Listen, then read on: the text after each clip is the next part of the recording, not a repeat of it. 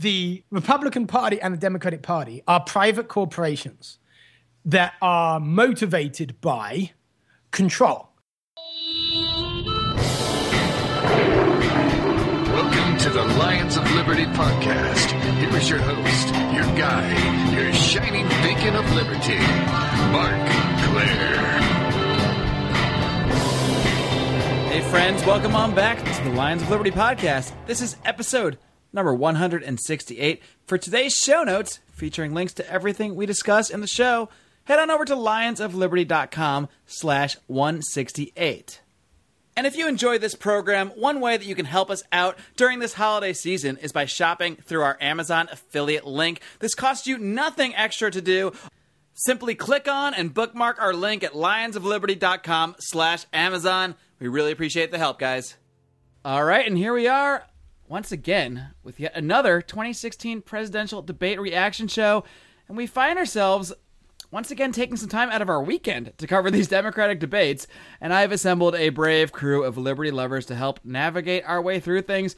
First of all, here in the Lions of Liberty studios with me, someone who is on his phone right now, tweeting or something, hopefully turning off his notifications, Mr. Brian McWilliams. I was actually reviewing some of our blog posts from last night to make sure I had my talking points down, Mark. Okay, well then, you better have talking points, because I'm going to come to you expecting them now that you've hyped it up so much. It's just purely going to revolve around Hillary and her burlap sack dress. That's the only thing I want to talk about. I would hope so. And we're also now going to send it over to Leesburg, Virginia, with our good friend, some would call him the godfather of Lions of Liberty, Mr. Howie Snowdon.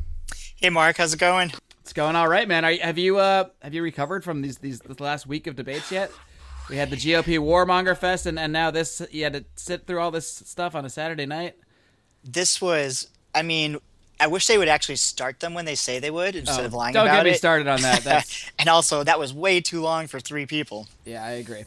And we also have a very special guest with us this week to discuss the Democratic debate. He is a man who's been all over even progressive websites. He's been on the Huffington Post, and he's also the founder of the Blue Republicans. He is, of course, Robin Koerner. Robin, how are you? I'm good, mate. How are you? I'm pretty good. As good as I can be after sitting through 5-6 hours of. Actually, if you include, I know it's work, isn't it? Work. It really is. It's so banal. So much of it. It's just like, it's work. But I did it for you, Mark. I did it for you. Well, thank you. We do appreciate it, and it's not just for us though. It's for the cause of liberty all around.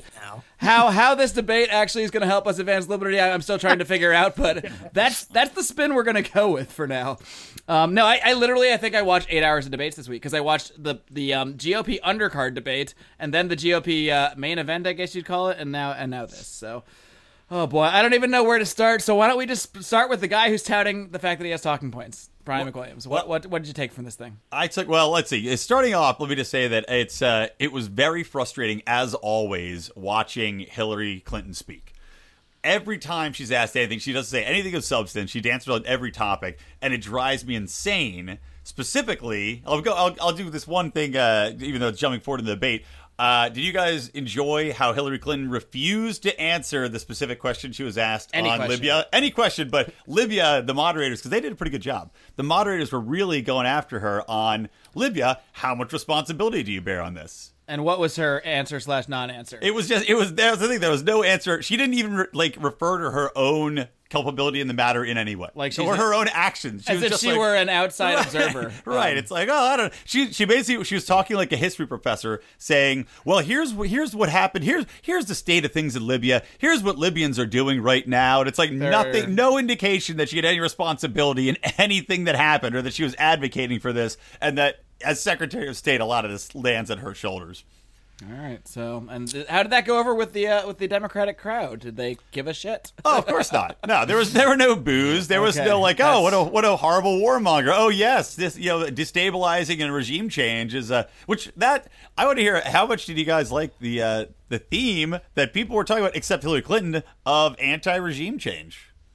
Well, it's more than we see out of most Republicans. That's for sure. Yeah, true. All right, well, that'll do it for all right, guys, so thank you for joining us. We've really run out of talking points.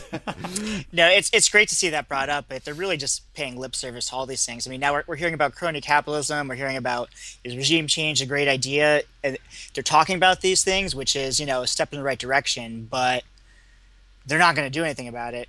Yeah, I was very surprised to hear Martin O'Malley, of all people, bring up crony capitalism. I mean, I don't know if that's just a phrase he heard recently and that all the kids are talking about. But I mean, 8 years ago, these aren't phrases, and I think Robin would probably attest to this. That in some way, this is where we see victories, even if they're not playing out in real life yet. But when politicians who would never, talk about this stuff are at least forced to do things like question regime change, forced to do things like use terms like crony capitalism, because even if it's only because they think it might benefit them with some segment of the population, the fact that these are getting into political debate, I think, has to be seen as a positive in some way. Oh, I'd go even further. I mean, go all the way. That's what moving politics is. One thing I talk a lot about, in my speeches and stuff is that historically, and this is just down to human nature, culture precedes politics. And like you say, this is some success. I mean, frankly, maybe O'Malley watched the Ron Paul video recently. Who knows? I mean, there has been a cultural shift. And the things that cause cultural shifts that have political outcomes are shared senses, a shared sense of injustice. And that's why the crony corporatism thing is working so well. Because the culture's moved and there's this sense of, this just ain't right. And that kind of, it transcends ideology. And if you want to, do well as an insurgent, then what you have to do is speak to an injustice that really is just kind of a human injustice and not one that only makes sense because of your political ideology. So here you're seeing it, right? And, I don't think you can, in a way, blame politicians for doing what the people want, because, as I say, politicians, to within quite a large margin of error, can only do what the culture allows them to do. So, and that's kind of what we pay them for, right, is to kind of represent. I mean, we complain when they don't represent us. And now they're moving because we've moved. Yeah, all right. I mean, I think there's worse crimes that politicians commit. Oh, absolutely. I mean, even if someone is necessarily not being genuine to themselves, if they're moving because, like you said, because everyone else is moving, well, good. That's what they're supposed to do. They're supposed to move when we move, and not the other way around. So, I know this is something that, I don't know, a lot of the anarchist wing, I guess, might think a lot like, oh, it's so, what a ridiculous idea, this Koerner guy. He's saying that politicians represent us, and we can point to a million circumstances where politicians go against the will. Hold on, just let me. I didn't say that. No, I know. I just know the kind of reactions I'll get. Hey, Robin, I like that you bring up this sense of like justice or fairness, and I'm wondering what the electorate's going to think about how it seems how much the DNC is kind of trying to rig things for Hillary. Like, these debates are on Saturday nights because probably nobody but us watch them. They're only having 6 debates. So they're like, they might as well just change it to the HNC instead of the DNC. And I really feel like the American people are going to be like, this is not fair. That's a good line, Howie, the HNC. I'm going to use that sometime. I'm going to steal that from you. You raise so this is another big theme that I think, good for bringing it up. Let's all be clear. The Republican Party and the Democratic Party are private corporations that are motivated by control. What they want to do is control those within them, like pretty much most organizations, right? And you can see that. I mean, in my state of Washington, there's a wonderful Republican legislator, a guy called Matt Shea. Here's a shout out to Matt Shea. Now, if you're outside Washington, you probably don't know who he is, but if you're in Washington, you probably do. And he's just a down the line, constitutionalist who actually votes for things that are in the Republican Party platform. And the Republicans primary him whenever they can. They do him down whenever they can because he can't be controlled because he's a man of principle. He's like kind of a bit like Washington's Ron Paul, right? And so if you want to understand what the parties do, it's control. Everything is sacrificed on the altar of, can we control the people who basically are standing, under our banner? So, once you know that, you see, as you rightly pointed out, the DNC are doing it. The Republicans are doing it too. 'Twas ever thus. And 'twill ever be, I think. The Republicans are trying. They did it to Ron Paul, but now Trump's kind of got the RNC by the balls, threatening this third-party run. It's kind of funny seeing them squirm and freak out about all this. Yeah, it is. If you guys had to name one, okay, I mean, Donald Trump is kind of taking off. We can't really deny that in so many ways. And do you think there is a DNC equivalent, a Democrat equivalent to Donald Trump? It's obviously not Hillary or O'Malley, so I guess there's only one guy left. I could presume it might be. And I mean, do you think in any way is Bernie capturing sort of the other, I guess, side of what Trump happens to be capturing? I mean, that same feeling of disenfranchisement, of injustice, I guess, that people have. Is he capturing, I guess, the anti-corporation side of that, the people that see that corporations are the ones causing the economic injustice or whatever people might perceive, whereas Trump is coming from the other side and sort of attacking, I guess, the ineptitude of government and how he can turn it into, quote unquote, more like a business or what have you?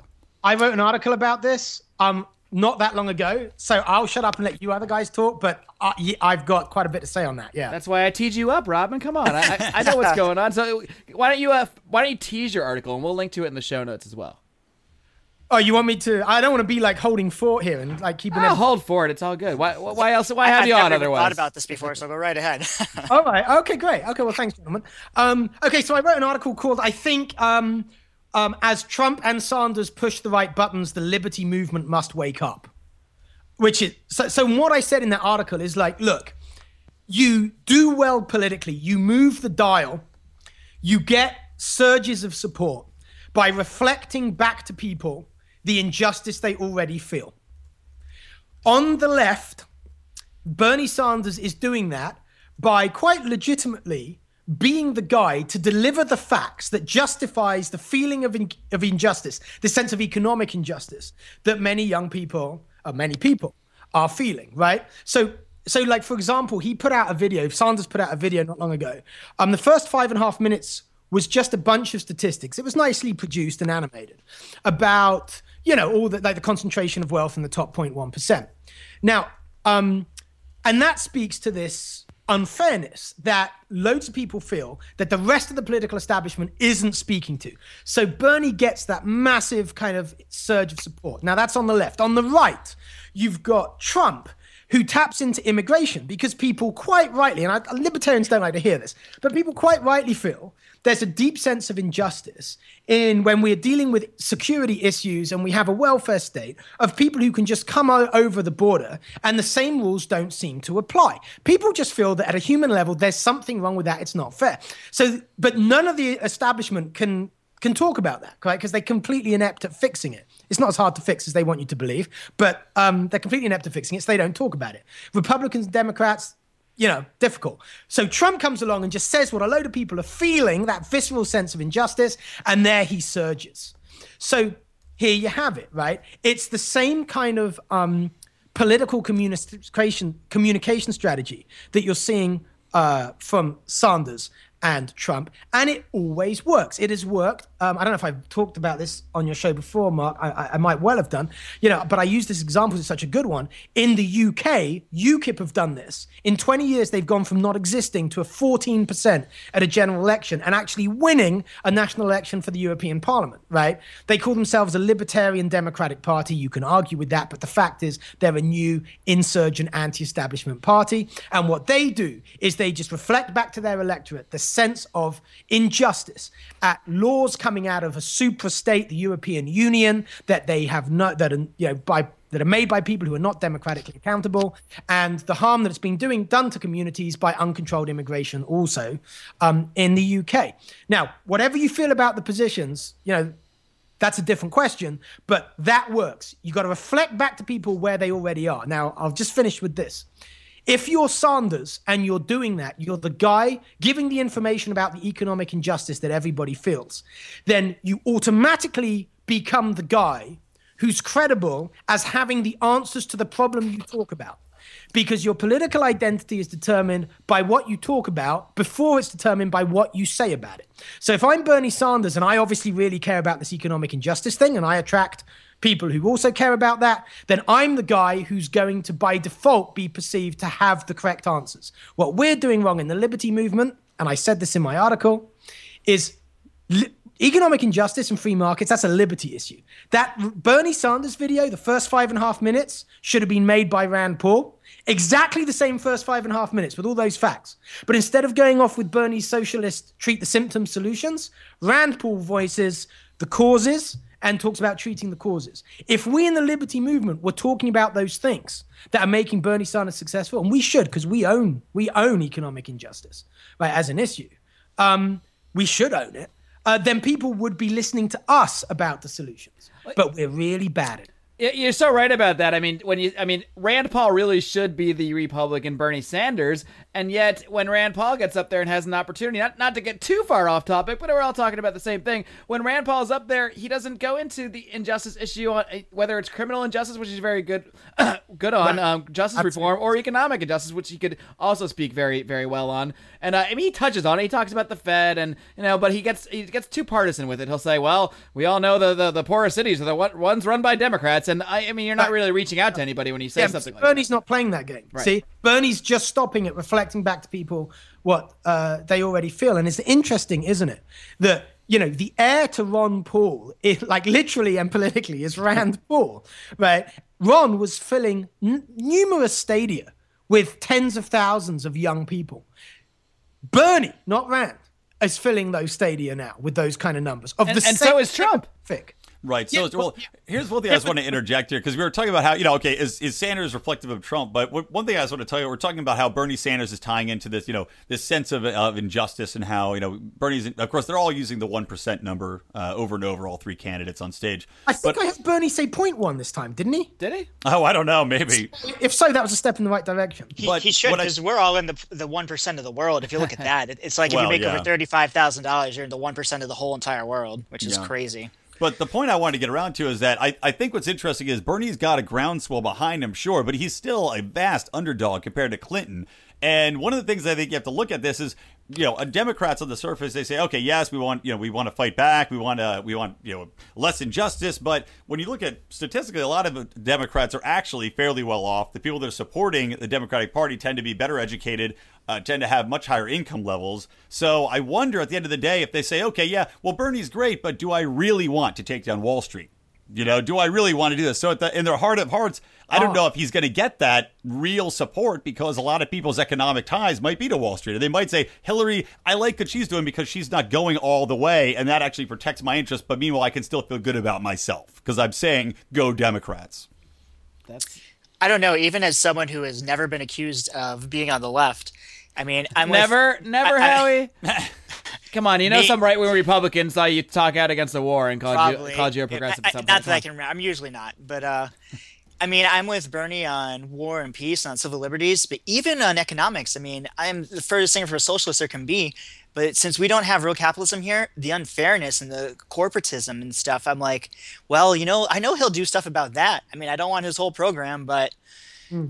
I mean, yeah, there are certainly. I know he'll do some things that I like. I'm just like, well, maybe at least we'll have a Republican Congress and won't let him do all the economic crap. That's been my theory all along. Not that I actually think Bernie has any chance of winning, but I wrote an article about Sanders maybe 6 months ago, just sort of breaking him down from a liberty viewpoint. And he certainly, I think, I don't want to say better than other Democrats, but well, I think he's better than the two on stage, at least. I mean, look, let's just admit it. I think here's a bunch of liberty folks that if we were stuck with a Democratic candidate, we would choose the self-defined Democratic Socialist among the others. And it's funny to say, but it's true. Yeah, it is. Rand, I would pick Bernie Sanders out of every other candidate from the Republican or Democratic Party. Well, I don't know.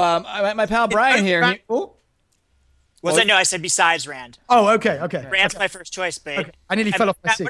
I'm not saying I'm just picking Bernie over the Democrats. I'm picking Bernie over every other Republican candidate. Oh, I think I agree. Well, I've got it. Okay, so this is a question. So that's really interesting, because I sympathize with that view very strongly. And I've got a question that speaks to that, which I posted on the Blue Republican Facebook group a while ago.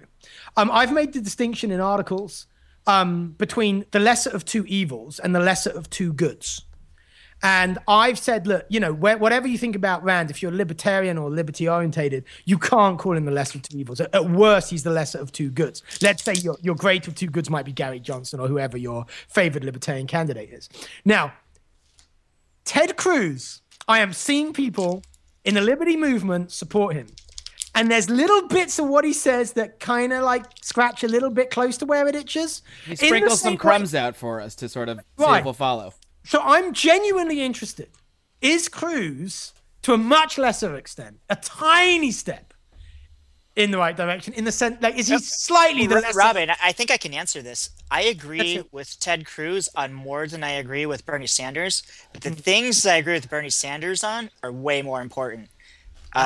Things about war and peace or stopping the drug war. that's way more important than the, maybe 1,000 other things I might agree with Ted Cruz on. So, I mean, that's where I'm coming down. I think Ted Cruz's strongest issue for liberty folks is the Second Amendment, because he is very, very strong. No, on that in the NSA. Is Cruz really? Do I trust Cruz on the NSA? No, he was on stage touting the USA Freedom Act. Please defend. Well, this. that is true. He repeatedly does stand. Say he's against NSA spying. He also helped Rand Paul filibuster against the Patriot Act.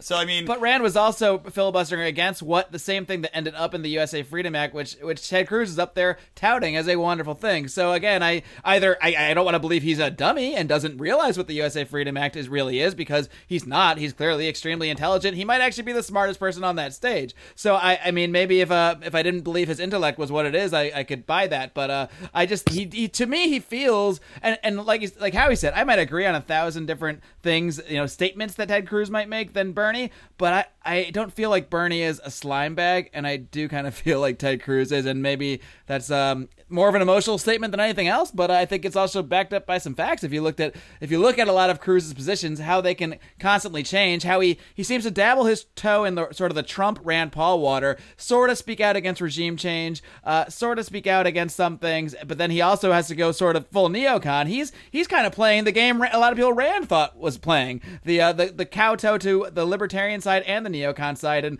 apparently he's doing it more effectively because he's doing better in the polls a lot better in the polls than just about everyone, I think, now, except for Trump.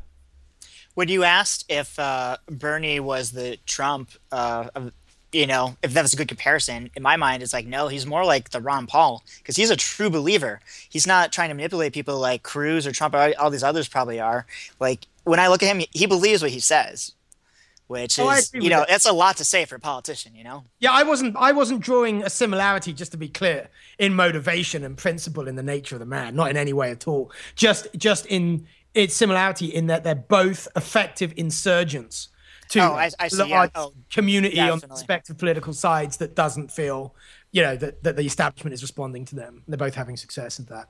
And right. I think the big thing that you mentioned earlier, Robin, is how, I mean, they come across as an authority on these subjects with the solutions because they're pointing out the problems that resonate with people. Yeah. But it doesn't matter what those solutions actually are. I mean, I've even heard people say, like, they support Sanders because he's for something different and wants to change things, and all they know is that things are bad. He wants to change them, and I've heard people actually say, even if it's worse, we got to at least try something, which is, to me, a very scary way to view politics. Just try things until something quote-unquote works. Well, I mean, every law works for somebody and hurts other people, so that's a terrible way to look at things, but sadly, that is how most people tend to view politics. Yeah, but you're dealing with human nature here. Like, this is profound. This is profoundly That's why you're here, to steer us in the right direction. Well, yeah, I mean, this speaks to what we discussed 10 minutes ago, right? Which is, you get support by telling people what they already feel, not what they should believe, right? And what people feel is the problem.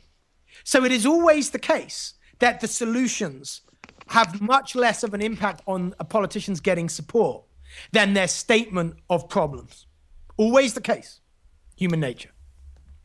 Let's talk about one guy who isn't getting much love from anybody, but he's up there, so we deserves McWilliams? He's getting Brian love McWilliams, from me. yes, everybody. Close, very close. And that's, of course, Martin O'Malley, Brian's long-lost Irish cousin.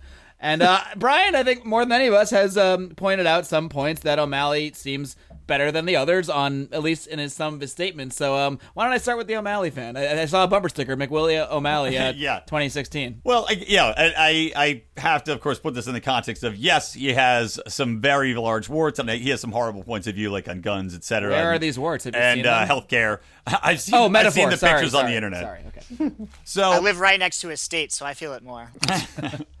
You felt his warts? Anyway, moving on. So, basically, he had some points during this debate, and he's had some in the last debate as well, which you got to say, kudos. Like, he had made a great, he was the only one to bring up crony capitalism in the last debate. He also, I just like this because I loved him taking a shot at Hillary, but he took a shot at Hillary for not answering the question on Wall Street when she was pressed on it, and instead pushing it off to a 9/11 topic. O'Malley also spoke out against regime change and said that U.S. should not.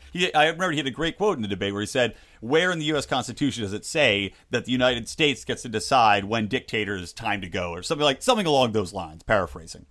So he mentions a lot of really great topics, and he gets in some great lines that if you're a liberty, if you're someone that believes in liberty and the tenets of liberty, you say, okay, wow, that's a great point. Of course, then he undoes all of that with his later statements like Second Amendment rights and things along those lines. Oh, I mean, I think he's Brian. At first, I just thought this was all your pro-Irish bias, but he said all these things, and I was like, those are awesome points. I really agree with O'Malley on all this stuff.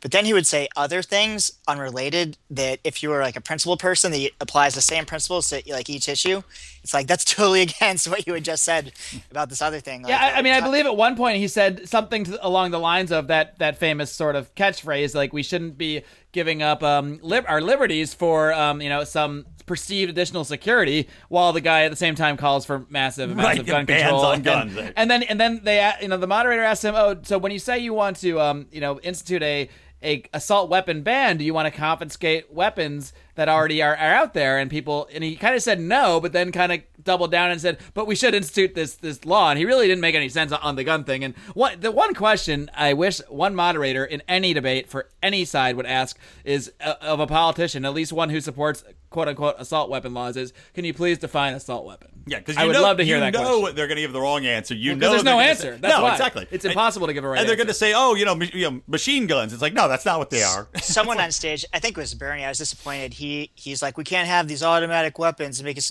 like they're not automatic. No. They're semi-automatic. Automatics are illegal. Each time you pull the trigger, a bullet fires. It's not hold it down and it sprays. Right. Those are mostly illegal right now. God. I mean, some people can get them with special licenses, but either way, that's not the weapon that's been used in any of the mass shootings. No, that's not available to the mass public. You have to go through a lot of scrutiny to be able to purchase something like that. And again, not to get too far off topic, but what am I talking about? That's all we do on the show. Another thing that drives me crazy about the gun control thing is when people quote these statistics like this gun can fire 17,000 bullets a second. I'm like, well, no, maybe it might be physically capable of that if a human could pull it that fast, right. But no human can pull it that fast. So no gun can actually do that in reality. Nonsense. I was disappointed in Bernie Sanders, because he is a supporter of the Second Amendment, and obviously his state is very. I would say ish. After he's been getting pulled to the left on this, and been. It's sad to see. That was one of the things that I liked about him. It's like, well, he's not as bad as the other Democrats on gun rights. Yeah, well, that's what he's irked getting me. Dragged that direction. Yeah, in the debate last night, he didn't say, "No, guns are bad," but when he asked, he's like, that was "Oh, a terrible Bernie impression." But well, hey, if you could do a better one, please teach me. But I do like. I think I can. But anyway, he just glanced over. He's like, "Oh yeah, guns are fine, but we still need to do something." He just went right off the topic. In my state of Vermont, it's a very rural state. There are many people that own guns and they go out hunting and they go shooting for recreation. But it's a different situation in the urban areas. He asked me to do a better impression, and I did. I was just in Vermont. I don't know. Better than what you did. Come on. I was just in Vermont like last year for a yoga retreat, and you just like going into like any little gas station store, like everybody's open carry and got a gun on the hip, and it's in the yoga retreat. no, it just in Vermont, like. Oh my god! I just had a brilliant idea. It's yoga pants that have a holster built into them, for the rugged yogi out there. The men should, no matter what, never ever wear yoga pants. I agree with that. Different. Maybe not for men. It's for no, not at the yoga retreat. Second Amendment women. Just in like if you go into like a gas station, ever like all the customers, everybody's got a gun on them, and it's cool. It's a neat thing about Vermont being such a liberal place to like, they believe in defending yourself, and it's awesome. All right, let's talk a little more realpolitik for a second here. First of all, do these debates matter in any way?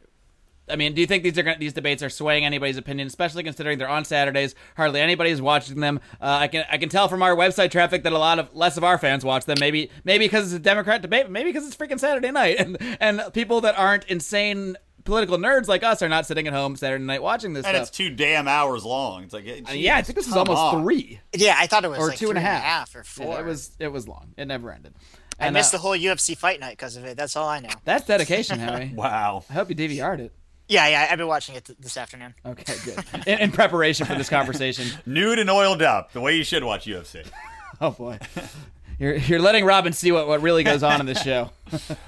Yeah, I don't know if do they matter? I don't know. It doesn't seem like there's really been any huge shift. Bernie Sanders still is about the same level of support I think that he has. I haven't seen a big increase in that. Hillary's still the leader. O'Malley's still struggling behind. It has no grasp on anything. He's not climbing anything. So I don't know if they matter or not. Hillary Clinton was kind of a foregone favorite / pretty much locked in. I don't think that's changed much. Brian, these levels of support you're talking about, though, like Obama had around the same as Bernie at this time in the election when he ran against Hillary. And we heard like Rand was just saying, these polls don't mean anything. We're going to shock the world. Like, maybe these polls are just nonsense. Like, they're not calling cell phones, so no young people are given their Well, votes. I do agree with that because Mark and I did a Rand pluses and minuses podcast discussing exactly that. The polls are they're just total horse. If Sanders wins in New Hampshire, he's going to get so much more media attention, and I could see everything flipping on Hillary. It happened once. It happened 8 years ago, so it's certainly God, not I out of the hope question. It happens again. That, and I really hope she gets indicted because she should. And I don't think that will ever happen, but I do think that if Bernie wins a primary or something, or Iowa somehow, I think the venom is, what's the word I'm looking for? The gloves are going to come off. I hate cliches. Why did I say that? You know what I'm saying, though. We're going to get out there. We're going to play hard, gang. You just got to do what you can do and take it one day debate at a time. Fill in all Iowa sports cliches. Come on, pull up a knee. Does that affect his chances of being a caucus state? And what do they have to do with the caucus? Well, it's more. Who's got a better ground game? Do young people matter? I don't know. I don't know, Robin. What do you think? Do the youth on the ground that are touted by both Rand Paul and Bernie Sanders as I guess the key to their campaign? Is this a real thing that can actually be effective, or is this just Well, it can be. In my district in Seattle, which is 87% Democrat, the Republicans had a caucus, in 2012, and Ron Paul won it. Wait, that wasn't on the news. No, it wasn't, was it? So super liberal King County did really well for Ron Paul. As I say, in the middle of the Seattle itself, he won. My precinct, it was really interesting. There were 8 people from my precinct at the table. 7 of them had voted Obama the last time round, and I think all 8 were there for Ron Paul. Wow. It was astonishing. Here were the blue Republicans, right? It was a real thing. So yeah, of course, it can, but it depends on the ground game, and I have no idea as to what his ground game is in these caucus states. Is somebody using a hand blender in the background to make icing? What was that? System has started making a strange noise. I'm going to turn it off. Oh no, we don't want Robin to freeze to death up there in bitter cold Seattle. How was the weather like up there, Robin, today? Is it raining? He might be off turning the heater off. He's right probably now, off. Yeah. It's been super warm in Virginia. I'm back. All right. I hope you don't. If you start to, if we hear you stop talking, I'll assume that you're just frozen with like an icicle on the end of your nose. His teeth will start chattering the entire rest of the show. Sorry about that, gentlemen. Oh, it's all good.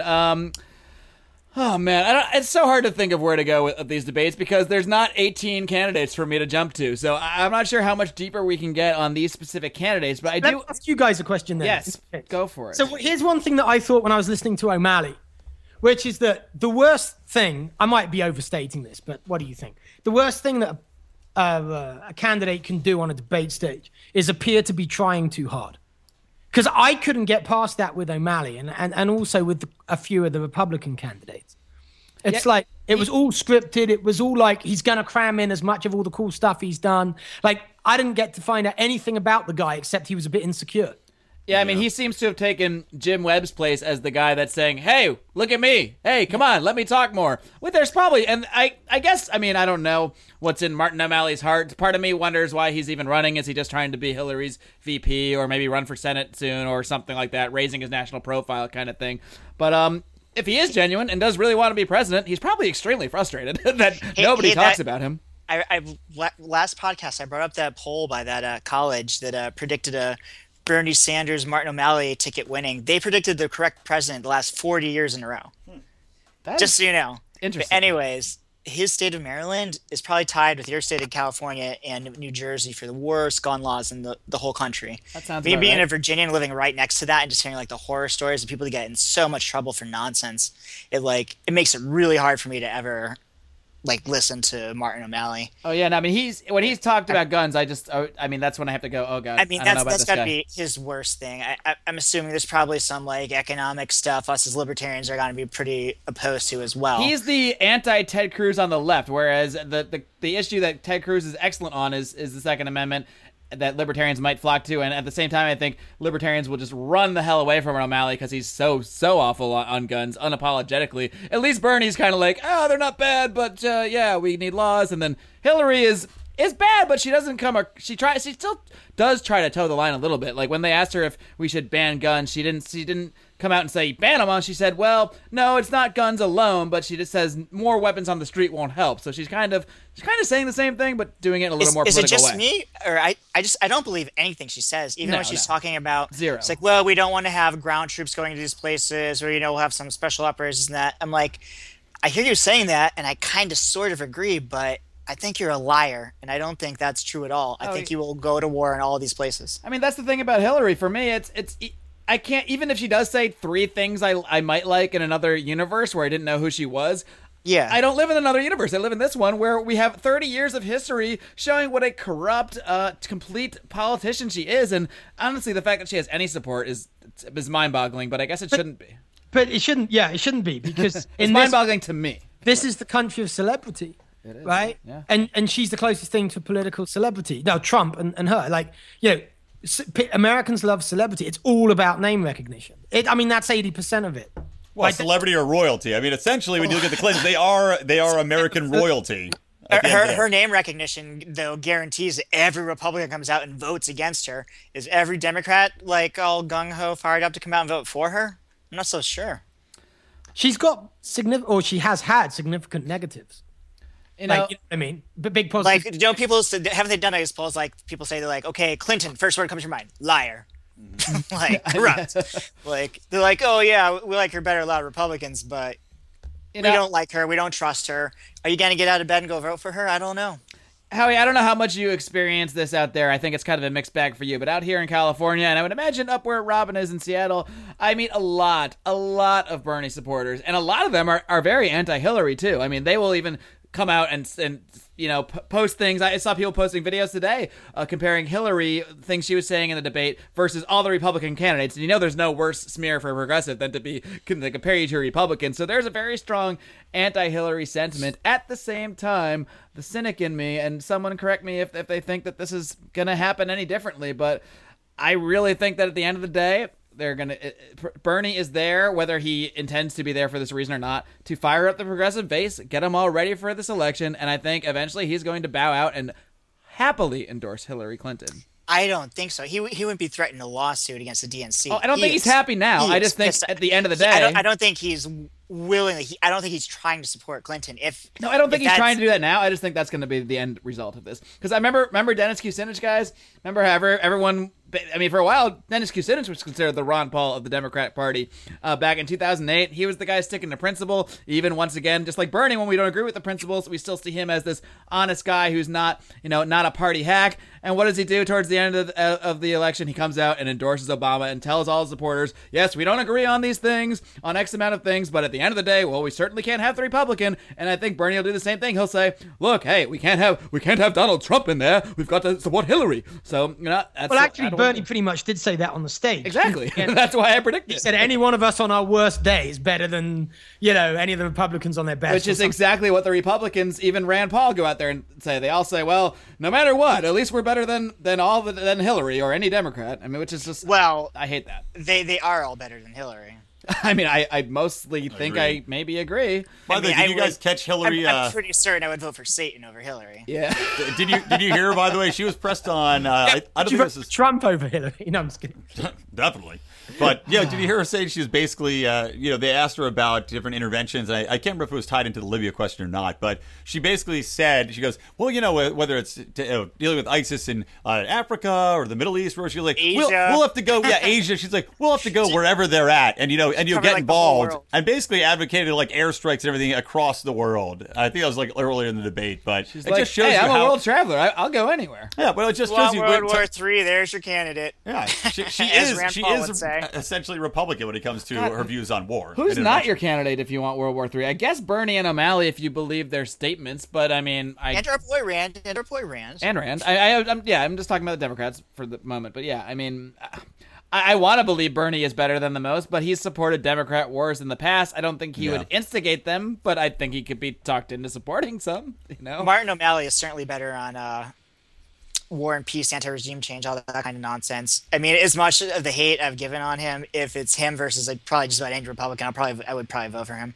Not that I mean, Howie just came out and endorsed the worst guy on guns. Did you hear that, everybody? I'm going to clip that audio and put it out there so people know that you are the real O'Malley supporter here. But do you think we could? I mean, this is like we talked about this with Bernie Sanders before and his economic views, and we compared it to kind of Ron Paul and his statements previously, where he wanted to get rid of the Board of Education, all that stuff. Some of these stances, we're never going to get rid of the Second Amendment. There's only so much you can do, and so you say, okay, he's terrible on guns, but is that ever going to happen? Are we ever really going to roll this out or be able to? And I say no. If they tried to confiscate the guns in America like they did in Australia, it's Civil War Part 2. Definitely. Electric Boogaloo. I mean, they could pass a quote-unquote assault weapons ban. It's not like that hasn't happened in somewhat recent history. But although I did see a poll today that for the first time ever, Americans even reject that idea, let alone the fact that there's no such thing as an assault weapon. But yeah, well, they've never done. Stage. They've never done one that's retroactive though, where you have to if you have one, you have to turn it in. It's no more from now on. Right. Yeah. So. Well, I mean, they brought it up on stage during a question. They said that in a recent poll, Americans, by a decent majority, said the answer to domestic terrorism was to have more people armed in the country. So whether why would any plan to roll back the Second Amendment or make it more difficult to get guns or restrict them or take them back, proceed if this is the way the majority of Americans are feeling right now? How about apart from just what people think will help or make things better? We had an assault weapon ban for 10 years. Didn't help anything. Didn't do anything. We have the data. If we want to use reason and scientific even though we don't make these decisions about our views on data, a lot of other people do, and they're not even being consistent based on data. So that's how I try to live my life, and I encourage our listeners look based at on data. Let's follow facts. Let's not go by emotional arguments, get riled up, and go attack somebody. If we did that, our foreign policy would be vastly different.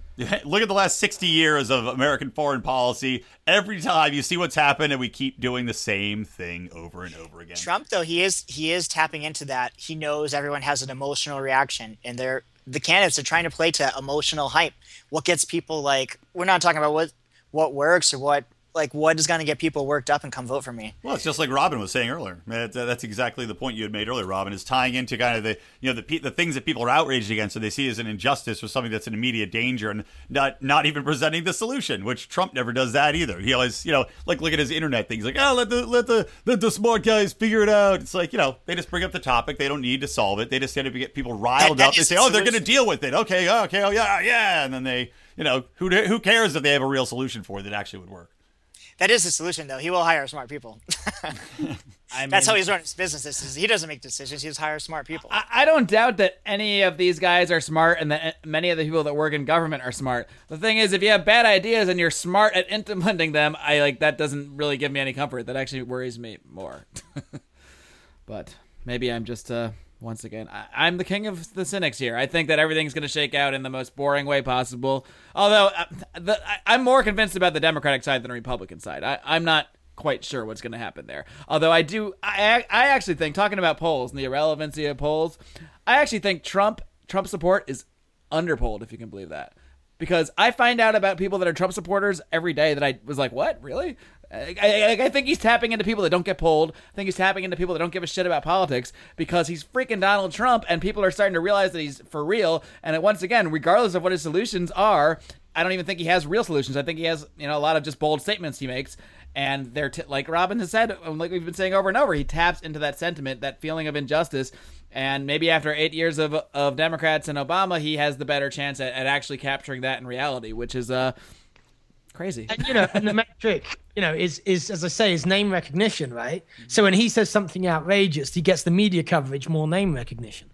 And then all the other candidates play right into it by all going out and attacking him, which Rand does all the time, which I don't think benefits him at all. No. I hate to say it, fellas, but after Rand and after Bernie, I think Trump would be my third choice, just because he's not beholden to the parties, and he says a lot of things I agree with, and a lot of stuff that I think that's awful, that's horrible, but I don't think he actually means it. Might be wishful thinking on my part. I don't know. Well, he's a bit like Clinton in regards that his viewpoints change so often. You know, there's video of him going back and forth on these things where he was against it, now he's for it, he was for it, now he's against it. So it really seems to me that he says something super extreme, then walks it back. You and know that's what? like I think his real position is the walked back position, but as like a negotiator, you got to start for like something more and then bring it back. That's an interesting take. take. That's my take. That's an my interesting take. take. That's part of what Scott Adams, Robin, I don't know if you've read about this at all, but you know, this Scott Adams, he's the author of the Dilbert comic strip, and he's actually written a series of blog posts about Trump's tactics and how he basically says Trump is a wizard. He uses these sort of hypnotism tactics in his speech and part of his strategy is making big, bold statements that he has no intention of actually trying to follow through on, but then he gets the attention from that, then he walks it back to something that sounds more reasonable, and suddenly he sounds more reasonable compared to himself, but it sounds good now, which is crazy, because like, hey, don't listen to that other crazy me, listen to this me now, and it works. It works. And he already, his crazy statement got all the media attention, so he's the only person we even heard about. He's had 38 times more media coverage than Bernie Sanders. Yeah, no, that's his game, you see, because, you know, people, again, they're looking at the content, but it's never about the content. This guy, he's a salesman and a showman, right? So when he's saying something, his what makes him feel good, what he's feeding off is the attention. So what he does, if he gets the positive feedback, you know, he makes a certain statement in a certain direction and it goes down, he gets away with it and it increases his coverage, then he's just going to push it one more step. And that's his thing, because he's feeding off the attention, which I think is why he's thoroughly dangerous. But no, that's it. And of course, because name recognition and attention are what make you popular and get people to vote for you, especially in this country, you know, that correlates, maybe not completely, but quite strongly with, potential success at the ballot box and certainly success in the polls. I mean, none of it's very difficult to understand if you can just step out of the illusion that we have about what really politics is and remember what, in fact, politics is. And Robin, I'm curious your thoughts on this, because this is something our colleague John Odermatt brought up on when we discussed the Republican debate. And first of all, I just have to say, evidence that Trump is effective is right here on this podcast, because we are doing a Democrat debate reaction show, and we can't even avoid talking about Donald Trump half the time. So proof here. And neither could they during the debate. They all brought him up. Exactly. Yeah. I mean, he's their Hillary. His campaign is brilliant. I give him that. I haven't seen anything this amazing in politics ever. No, it's pretty crazy. So, guys, we have to get to the most important question from the debate. What do you think that the role of a president's spouse should be? Was that the most ridiculous question ever asked in a debate? I'd like to preface this with, I would love to see a female president. So, president's spouse, I could be talking about a man or a woman. Yeah, it would be Bill Clinton. I say the role should be seen and not heard. Yeah, like the Milford Academy. Yeah, I mean, that's actually the only point in favor of Hillary for me, just from a sort of spectator standpoint, is seeing Bill Clinton as first husband would be just entertainment galore. Well, let's be honest. Rico made a great comment about this during the live blog yesterday, because they're doing this whole president's spouse with what should their role be, and he makes a great point is, they shouldn't have any role. They're unelected. Why should an unelected person have a massive impact? To comfort their spouse after work. It's Hillary, when she was first lady, she was pushing through a massive healthcare overhaul. Michelle Obama's pushed through a massive school lunch care overhaul. It's why should she be able to do anything? You're not elected. Quit doing anything. Sit there. Her healthcare plan back then was worse than Obamacare. It was awful. They would have people come to your house for well checks, make sure your children are okay, or they get taken away and Wow. Yeah, man, that was way back in the old days when I became a libertarian. Look at Howie trying to tout his libertarian street. You're like Martin O'Malley calling out the age International Society for Individual Liberty told me how awful Hillary's health plan was, and I believed it. This is why he's the Godfather. I don't know if you know this, Robin. My grandparents told me she had Vince Foster killed, and I believe them on that too. So I believe your grandparents too. Robin, Howie is actually the person who, I guess, first set me down the path of the ideas of liberty, and then Brian kind of did through me, so that's why we sort of refer to him as the Godfather, because way back in way back in high school, Howie was actually a page in Washington, D.C. and actually met Ron Paul, and that's where he started telling me, hey, listen to this Ron Paul guy. He's really cool. And he's got some great stories. Who's the guy you were working for, Howie? Well, I was appointed by Congressman Konjorsky. Nothing shady about him, but Right. I have stories about other members of Congress. That's what it was. Yeah, some interesting tales. Well, another time for another debate on that, or another podcast dedicated just actually, to Howie's one stories from the trenches. You know what? One quick page story. All right, let's do it. A friend of mine. I mean, we were all kind of fell into that libertarian thing. We Remember, didn't this is like gonna socialism, air. this and that. My friend Clinton was like, I don't want to deliver stuff to Bernie Sanders. Obviously, he's a socialist. Screw him. I'm like, fine, I'll take it there. I hated socialism. I walk in, he had beautiful girls working in there. I walk out, I'm like, oh my God, maybe socialism's not, but no. What do you think? No. But it was confusing to the 17-year-old mind. Those beautiful. That's how they get you, man. It's my libertarian ideals. It's like the Odyssey in Ulysses, though. You see those beautiful women, you start to go towards them, then bam, your ship's crashed on the rocks. Do you think Rand Paul's got any hot chicks working in his office? I'm sure he does. I think he should have his wife out campaigning for him more. She is good looking. All right, let's not get too far off the rails of misogyny here, fellas. Hey, we're talking about spouses. This is true. What role would Rand Paul's wife be? It's all related. No. But we're kind of winding towards the end of the show, so I want to kind of do what we did towards the end of the GOP debate reaction show, and that is make some bold predictions, because we've got a little under a month until the next Democratic debate. So I just want to go to each person and from now and then, make one bold prediction of what will happen in the Democratic Party, and maybe that prediction is that nothing will happen, but that's not that bold. But between now and the next Democratic debate, will we see any shakeups? Will Martin O'Malley leave the race? Will the polls tip one way or the other? What do you guys think? We'll start with Howie. Nothing changes until people start voting. If it's gonna flip, that's when it'll happen. Once New Hampshire and Iowa starts voting, if there's this grassroots that we don't know about that aren't getting called on their cell phones for polls, that's when we're going to know if Bernie Sanders has a chance. So you think that really nothing scandalous, nothing crazy happens between now and the next debate, but you do think that... I mean, I don't think once they can really make starts. much hay out of this fake scandal about the Bernie Sanders looking into Hillary's voter information thing. Like, that's just a bunch of trumped up nonsense. I don't know if you heard his explanation at the debate, but I'm pretty sure what he was saying was accurate. He was basically, I mean, to me, he was kind of implying that he was set up, right? I mean, sort of. It seemed that way to me. And something I found out today, that software that wasn't working properly, and they ended up with that information.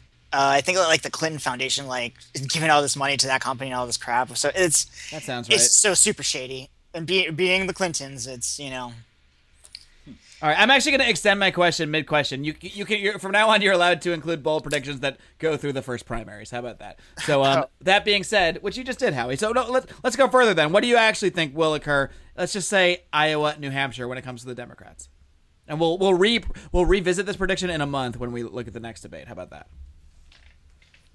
Is there money? Do we win it for right? you just win like a Liberty Award. You win a Lions of Liberty mug. How about that? I'll take it. All right. So what's your actual prediction, though? Like, do you think Bernie is going to win Iowa or New Hampshire? I think he's going to win New Hampshire. I don't know if that's just my wishful thinking, but... Well, it's a bold prediction. That's what I'm at least trying to convince myself of. All right. Let's move over to Brian here. What's your bold prediction, if any?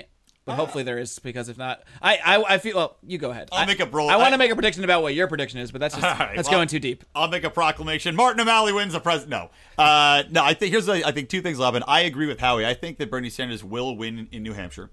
And I think that before the primaries, there's going to be some bombshell's going to come out about Hillary Clinton that further damages her and could impact her. I don't believe. I'm serious. I think it's going to happen. Hillary is Teflon. Nothing can damage her. Well, it's already people. The Benghazi, email thing has hurt her. Email. How has it hurt her? I think, among who? like how I was saying earlier, the most Googled terms, like Hillary Clinton comes up with like liar, stuff like that. So I think something else is going to come out. I think that, or maybe it might be the FBI indicting her for indicting her. Sorry, not indicting her, indicting her, because there was just a recent interview with the guy that's doing the investigation saying, look, we're not playing politics, we're going after her. If there's something there, we're going to do it. I think they're going to charge her with something. Because I don't. I do. In the past has done things like that, like if you're not going to bring these charges, I'm going to resign. He might do something big in public like that. Yeah, so I could see that happening sometimes in the next couple months. I think that would be enough to hurt her I don't think they will ever actually convict her of anything. No, but they might. I just want she might charges to be brought or some big thing to happen because charges should be brought. So that's my prediction.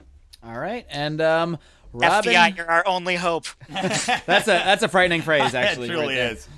So, Robin, what about you? Between now and, say, Iowa, New Hampshire, what do you think is going to happen with this Democratic Party? Is there going to be a shakeup, or is this going to happen in the boring way that I think it'll happen? Bold predictions are against my religion. I have no clue. I mean, there are just so many variables. All right, let me flip you don't know anything about. And one thing I know, one thing I will predict is that everybody will, that the overwhelming majority of people who make predictions will be shown to know a lot less than they think they know. This is true. So why don't I flip the question on you then and ask you what you would like to see happen? I guess from a liberty viewpoint, what do you think is best in the long term, if anything, or maybe just an entertainment viewpoint, whatever way you want to come at it. Oh my God! Well, we want I think we want a Rand versus Sanders runoff, don't we? That would definitely be. I don't think anybody can disagree with that. That's what I'd like to see. All right. Yeah. And me. My bold prediction is that nothing bold will occur and that Hillary Clinton is going to win Iowa, and then she's going to win New Hampshire, and then she's going to win all the other states, and that's what's going to. And then Bernie Sanders will drop out and endorse her. That's my prediction. Mark, I want to ask you for a prediction.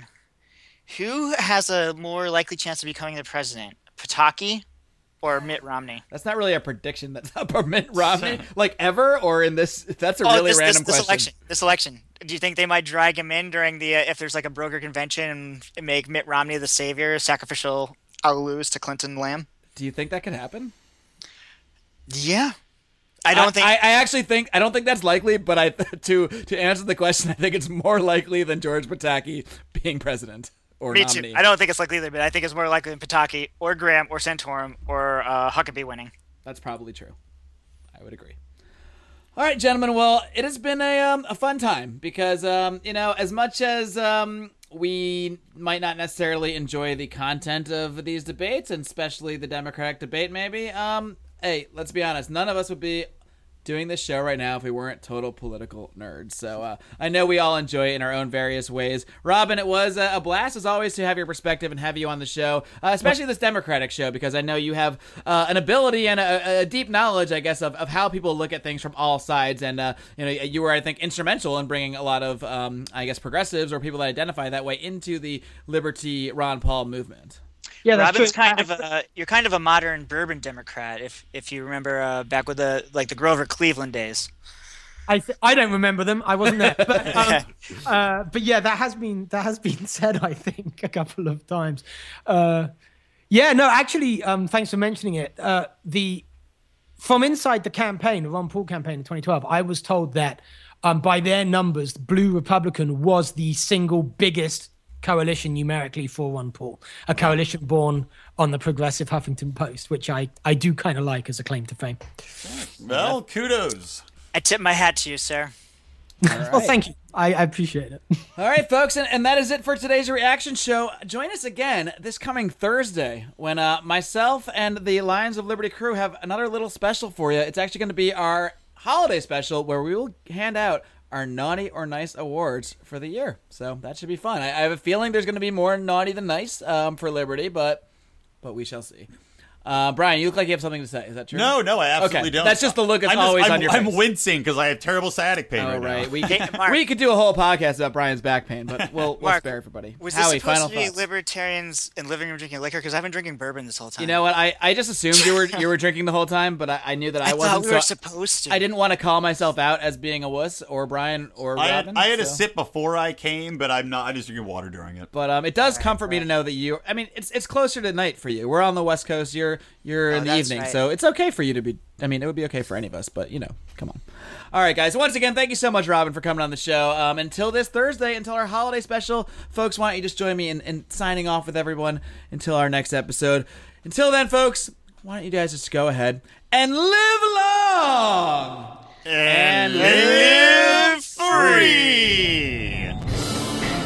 So would Bernie Sanders be like, yeah, into that here and that sign off, do you think? Do you think he'd want us to live free? I don't know if he'd want us to live long, though, because then it would get into that whole, how are you going to pay for that with your healthcare plan, Bernie? Security. I mean, trillions upon trillions of dollars if we live that long.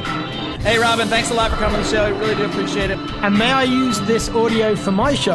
Yes, absolutely. Fire away. As long as you tell your audience how wonderful the Lions of Liberty are and all that stuff. And But you just did if I use this audio, so we're good. Good point. That is a good point. Nice. Head of editing and mastering is John Dauber. Contact Johnny53 at gmail.com.